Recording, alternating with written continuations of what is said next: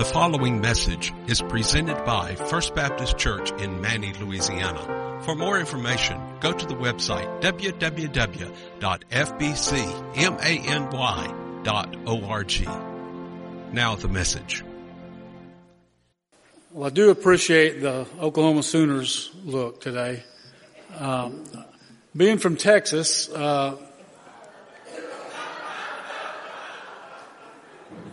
I decided to wear black today. I was probably more interested in that LSU-Missouri game myself, so I watched that one pretty closely. But the one that bothered me a lot was the one last week. I believe it was last week when we played that team somewhere east of here. I can't think of the name of that town. Was it Ole Miss? Yeah, okay.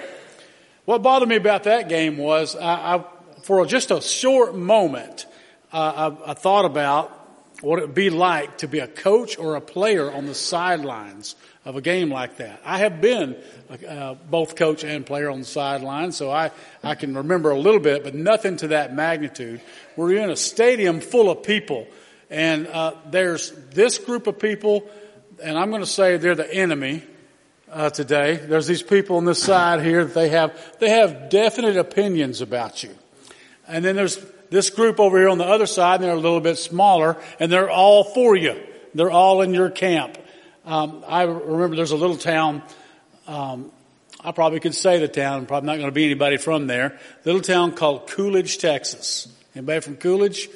Good, because I'm about to talk bad about them. This was one of our rivals in the district that I grew up playing sports in, and Coolidge was pretty easy to beat in a lot of sports, but they were not easy to beat in football. And not only were they not easy to beat, they were a little bit dirty, according to us. You know how the other team's dirty when it's seen through your eyes? This game, we were ranked higher than them going into the game, and we were probably going to win, projected to win. But that team was mad about that particular night. I remember riding in the stadium. We were in an old yellow school bus, yellow-orange, with the windows were down all the way there. And some of you may have played on a team somewhere, but you rode in the yellow school bus to every game you went to.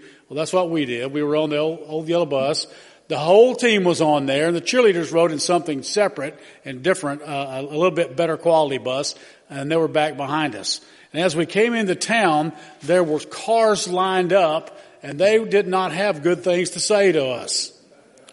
And then the closer we got to the stadium, the more loud it got, more possibly violent that it got. They began to throw bottles at our bus.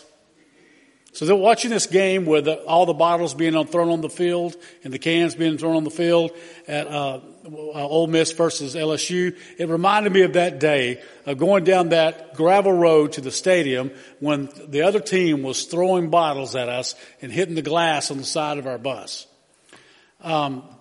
The end of the story is not important today, but we won, by the way. Being in a situation where all the crowd is yelling things at you, saying things to you that is meant to discourage you. Now, we're going to be in the book of Lamentations, and I want to tell you that book of Lamentations, if you don't read the whole thing, you're going to come out of here depressed.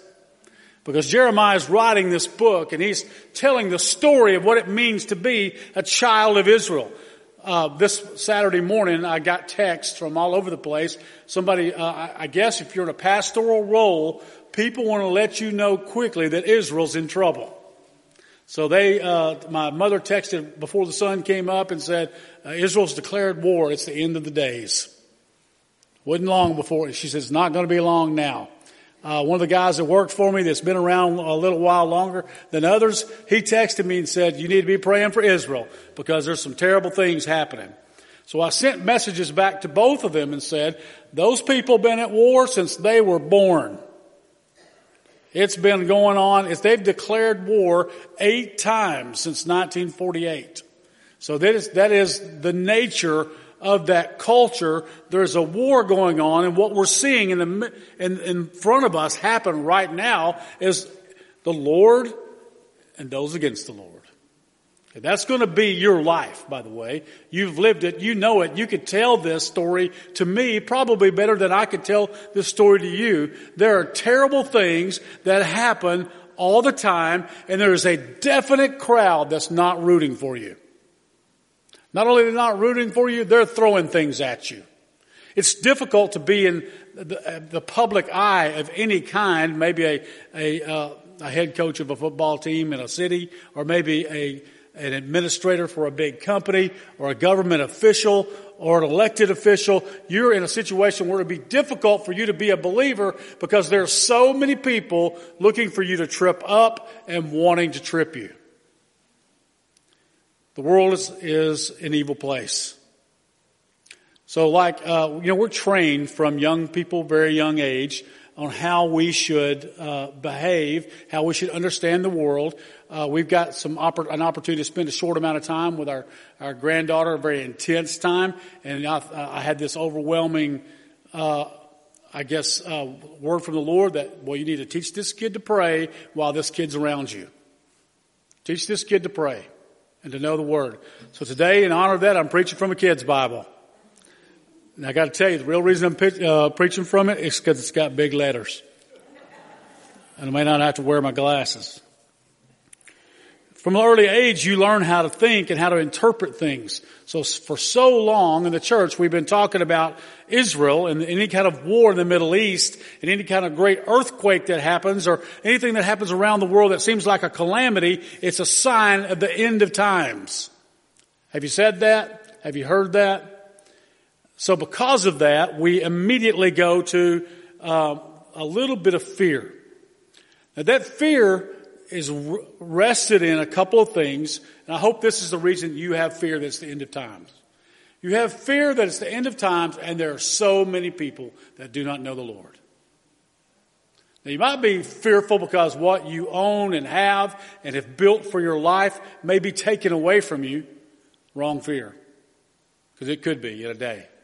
Not just a war could take that away. But you could have fear that your comfort is going to disappear. And you build this mindset of gloom. So another thing that was buried in my head from being a little bitty kid, and I bet if you're over 40, you might have it in your head too. It's on Saturday night. I believe it was Saturday night when this TV show came on. Everybody in America that I knew tuned in to this show. And at some part in the show, it would flash to a scene of 4 men sitting on a stage in overalls. You may know which one these are. They're sitting there in overalls, and every one of them have a white jug in their hand. And there's jugs all around the room, which tells you right away they've been up to something that's caused their problems. And they began to sing this song that goes something like this. I'm not going to sing it for you, but how many of you can sing it with me if I were to? Gloom, despair, and agony on me. Deep, dark depression, excessive misery. If it weren't for bad luck. Yeah, there you go. Gloom, despair. It's buried in our head, isn't it? I brought it right back up. Gloom and despair. So Jeremiah, he has experienced gloom and despair. He's experienced attacks on the nation of Israel. He saw the fall of the people of Israel. He saw judgment from God come on the people because they would not repent. If I have grief for the church, it's because the church does not fully repent from worldliness. Gloom, despair, and agony on us. I'm going to go to Lamentations chapter 3, and I feel like I preach this sermon all the time, and it's usually in my head. I have to ask somebody before I go to a church, have I preached that sermon yet? And here's what he says in chapter 3. And it's going to get worse before it gets better, just so you know. I am the man who has seen affliction by the rod of God's wrath. He has driven me away and made me walk in darkness rather than light. Indeed, he has turned his hand against me again and again all day long. He has made my skin and flesh grow old. He has broken my bones. I hear people tell me all the time that all they do every day is either go to the doctor or go to the grocery store. That's their whole life. Going to the doctor to get checked on because aging is set on them. He has besieged me and surrounded me with bitterness and hardship. He has made me dwell in darkness like those long dead. He has walled me in so I cannot escape. He has weighed me down with chains. Even when I call out or cry for help, he shuts out my prayer. He has barred my way with blocks of stone. He has made my path crooked. Like a bear lying in wait, like a lion in hiding, he dragged me from the path and he mangled me and left me without help. He drew his bow and he made me the target for his arrows. And he pierced my heart with arrows from his quiver. I became a laughing stock of all my people. They mocked me and song all day long. He has filled me with bitter herbs and he's given me gall to drink. He has broken my teeth with gravel. That's a tough one there, isn't it? Chewing on gravel. He has trampled me in the dust. And I've been deprived of peace. I have forgotten what prosperity is. So I say, my splendor is gone and all that I hope for from the Lord. I remember my affliction and my wandering and the bitterness and gall. And I will remember them, and my soul is downcast with me.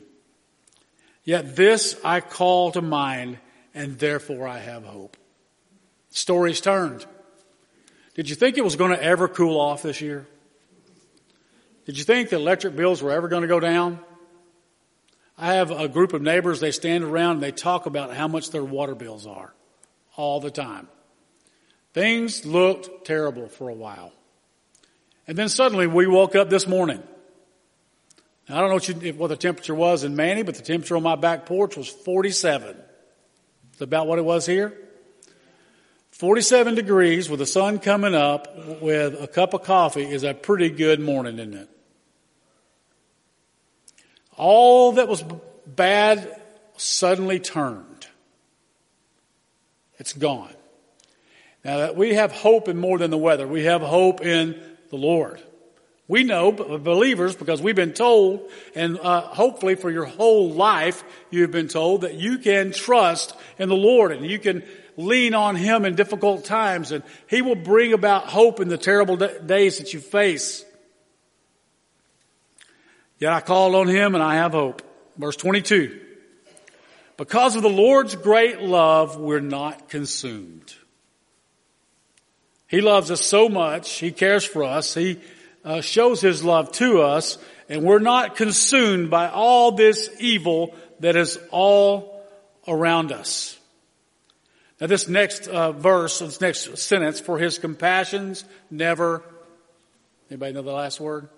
Fail. They never fail.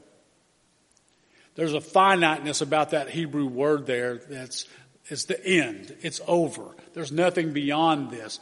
That means it can't be drummed up and it's somehow massaged and made come back. We think of when you have despair, it's as if you could never get over it. But this passage says very clearly, even when we think His compassion is done, it's still there. Never ends. He never fails. There's no completeness, no end to His love for us. His compassions never fail. And they're new every morning. They're new every morning. So when you wake up, all those things that have gone behind us are gone, and the new's in front of us. Now, I don't know if you have fitful nights of sleep ever. I don't have them as often as I did a few months ago. But there are nights when you wake up every hour and something's on your mind. Maybe you've had a dream about something that you could connect directly to what stress is going on in your life. I want to tell you that the Lord has taught me later in life that I'm really glad when I have a real fitful night of sleep, because I know I've got to put that behind me. I've got to sleep it off and start the new day. There are people right now in this room that people are going to listen to this on the radio or possibly on Facebook that are going through such a dark time that they don't see an end to it. Their marriages are in such difficult situations. Every conversation is an argument. Every time you go to the mailbox, you open it up and there's something new in there that you owe, that you possibly cannot pay. There's the trouble with your car, and your car doesn't run. By the way, there was a long period of my life, if I had a car that the radio worked and it started on the first try and the windows would roll down, it was a victorious day. So when I get in that new truck now, I think, ooh, the Lord has blessed me. He's given me some good stuff. But there are people caught in the midst of trouble. Your son is so far from God, you just don't know if they'll ever come back. Your husband has just so emotionally distant that you don't think he will ever talk to you again. Maybe the job is going to play out soon. People are caught in that. Around the 25th to the 30th of every month, you've got to ask people for money because they don't have any.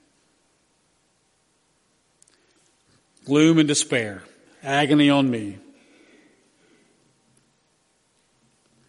But we know His compassion doesn't fail, and His newness comes every morning, and we can trust Him with that new promise.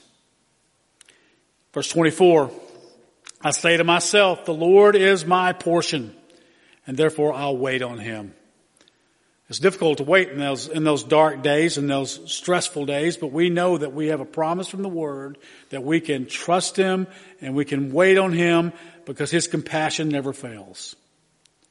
Verse 25, the Lord is good to those whose hope is in Him, to the one who seeks Him. He's good to us. We trust Him. He's good to us, and He blesses us. It's good to wait quietly for the salvation of the Lord. Now, I don't know how, maybe nobody will ever use new carpet as an illustration in this church, so I'm going to use one right now. I don't know how you feel about this, but this makes me feel good. You walked in the room, did you feel better? Walking in the room? It's, when I had a college campus ministry, I had buildings of all kinds of ages that I worked in. And my goal was every June to August, I would do a major renovation on the building. Kids were gone, so I worked in the summertime so that they would walk back in that door and they would see something new. And I wanted that to communicate. It wasn't just for the purpose of some feeling good situation, but I wanted them to know that they can expect new things of blessing in the Lord. Whatever this church has been in the past, whatever it's gone through in difficulties, whatever difficult things you may face in the next month, whatever, the Lord is new and going to bless you with His new work. You're going to see a new day here. So when you walk in here next Sunday morning, you see this carpet, I want you to, in your head, say, the Lord is good. He's doing something new. He's doing something new. He cares about us. He's not abandoned us on this hill to not ever work here. He is doing something new in the lives of people. Almost every time I walk in this building, a member comes up to me and tells me, let me tell you something the Lord is doing with someone in my life. The Lord's at work. He's good. Verse 26, it's good to wait quietly for the salvation of the Lord. It's good for a man to bear the yoke while he is young. Let him stand alone in silence, for the Lord has laid it on him. Let him bury his face in the dust. There may yet be hope. Let him offer his cheek to the one who will strike him, and let him be filled with disgrace, for no one is cast off by the Lord forever. Those people that you're concerned about, that are away from Him, they're not cast off from the Lord forever. Karen and I talk about prodigals from time to time because I've been studying prodigals for about 2 months now. And we can have hope that the Lord's hand is still on their life and He's still working and He's still doing things that we don't even know about. And He's going to show Himself to them. You want to be renewed today, renewed in this church, renewed in your own personal life. There's some things we're going to have to do.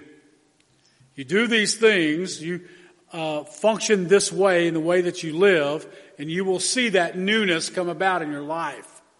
And this very first thing, this is one of those lists you can write down. Number one is you trust God in faith.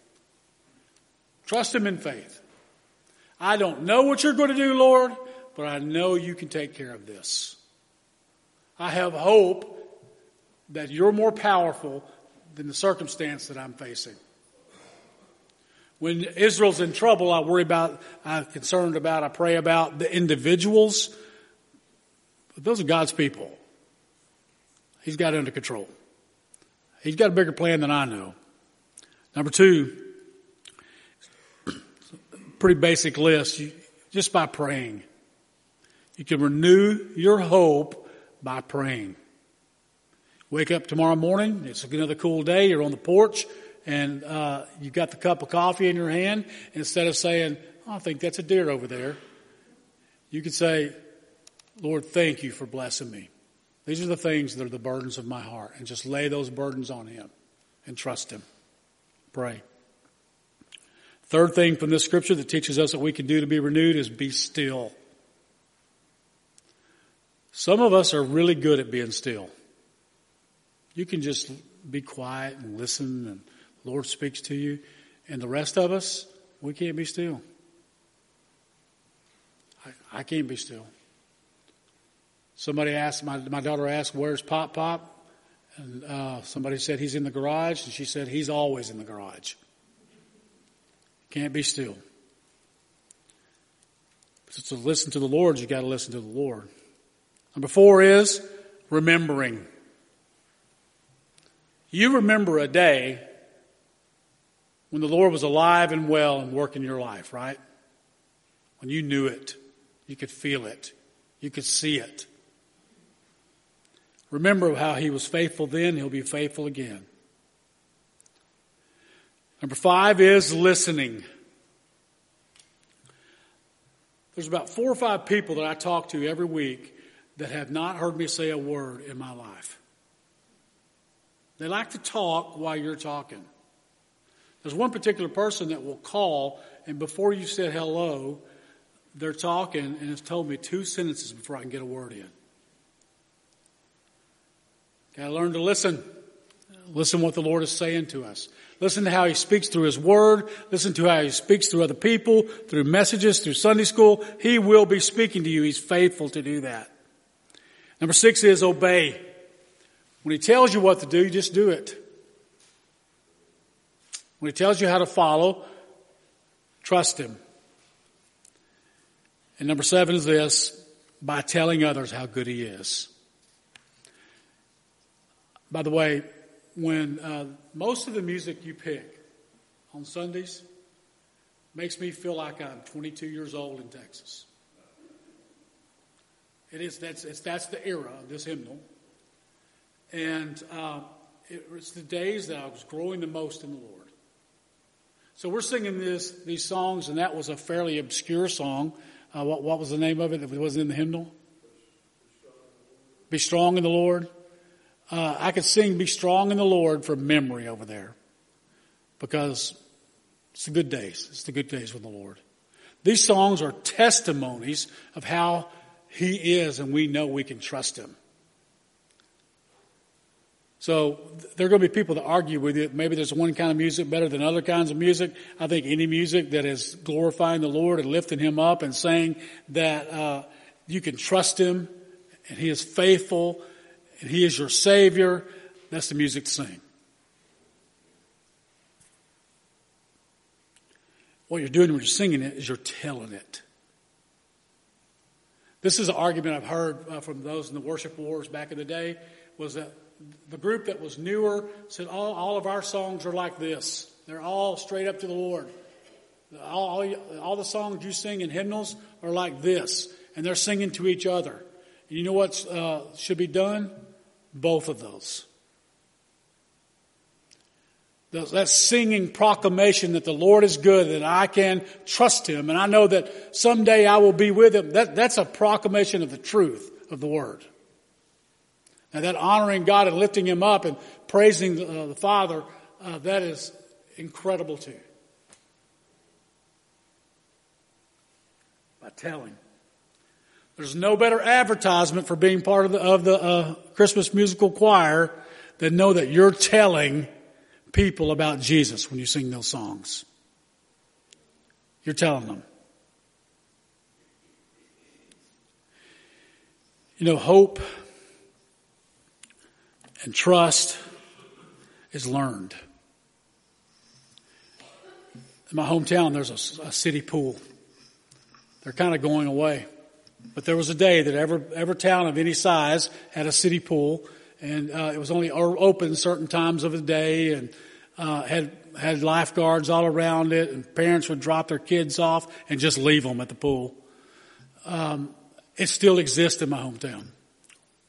We drove up at the first part of summer in the little park where it is, and there were kids still there, and it was almost dark, and cars were coming in to pick it up, and there were all kinds of levels of swimmers in that pool. There were kids there with just little inflatable rings on their arms. Y'all know that thing? What are they called? Floaties. That's all I know to call them, is floaties. They got floaties on their arms. And you put them out in the water, and you first put them out in the water, they're kind of squealing and squirming and scared. And in about 10 minutes, you cannot get them out of the water. You got to drag them out, squealing and upset, and not wanting to go home. And then the step beyond that, they go out in the water and they're confident they don't have those floaties on anymore, and they can kind of play around and splash in the shallow end. A little bit later, they've had some lessons and somebody's taught them how to swim, and they're swimming from side to side in the shallow end. They're starting to get confident, a little cocky about it. I could swim all the way across this pool. Not long after that, they're jumping off in the deep end. Sliding down on the little ladder, getting into the pool, and swimming around, going about 5-6 feet out, and they're frightened the entire time they're out there. Then they swim all the way back to that ladder. Not too far after that, they're up on the diving board. And they're jumping off there as if they have not a fear in the world. Off in the deep end. Swim around a little bit, get out, go back up there, make sure everybody's looking, jump off again. That's someone who has developed faith over life. I trust the Lord with this little bitty thing, and all of a sudden I'm swimming. Swimming in His grace. I could trust Him with everything. So far that you are willing to jump off in the deep end and trust Him.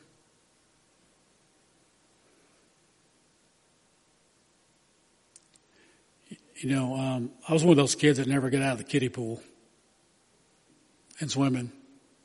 I could swim a little bit, enough to save myself. I couldn't save anybody else if I wanted to. The place that I lived and grew up, there was one body of water, and it was dark brown and full of snakes, and cows drank out of it and did other things too.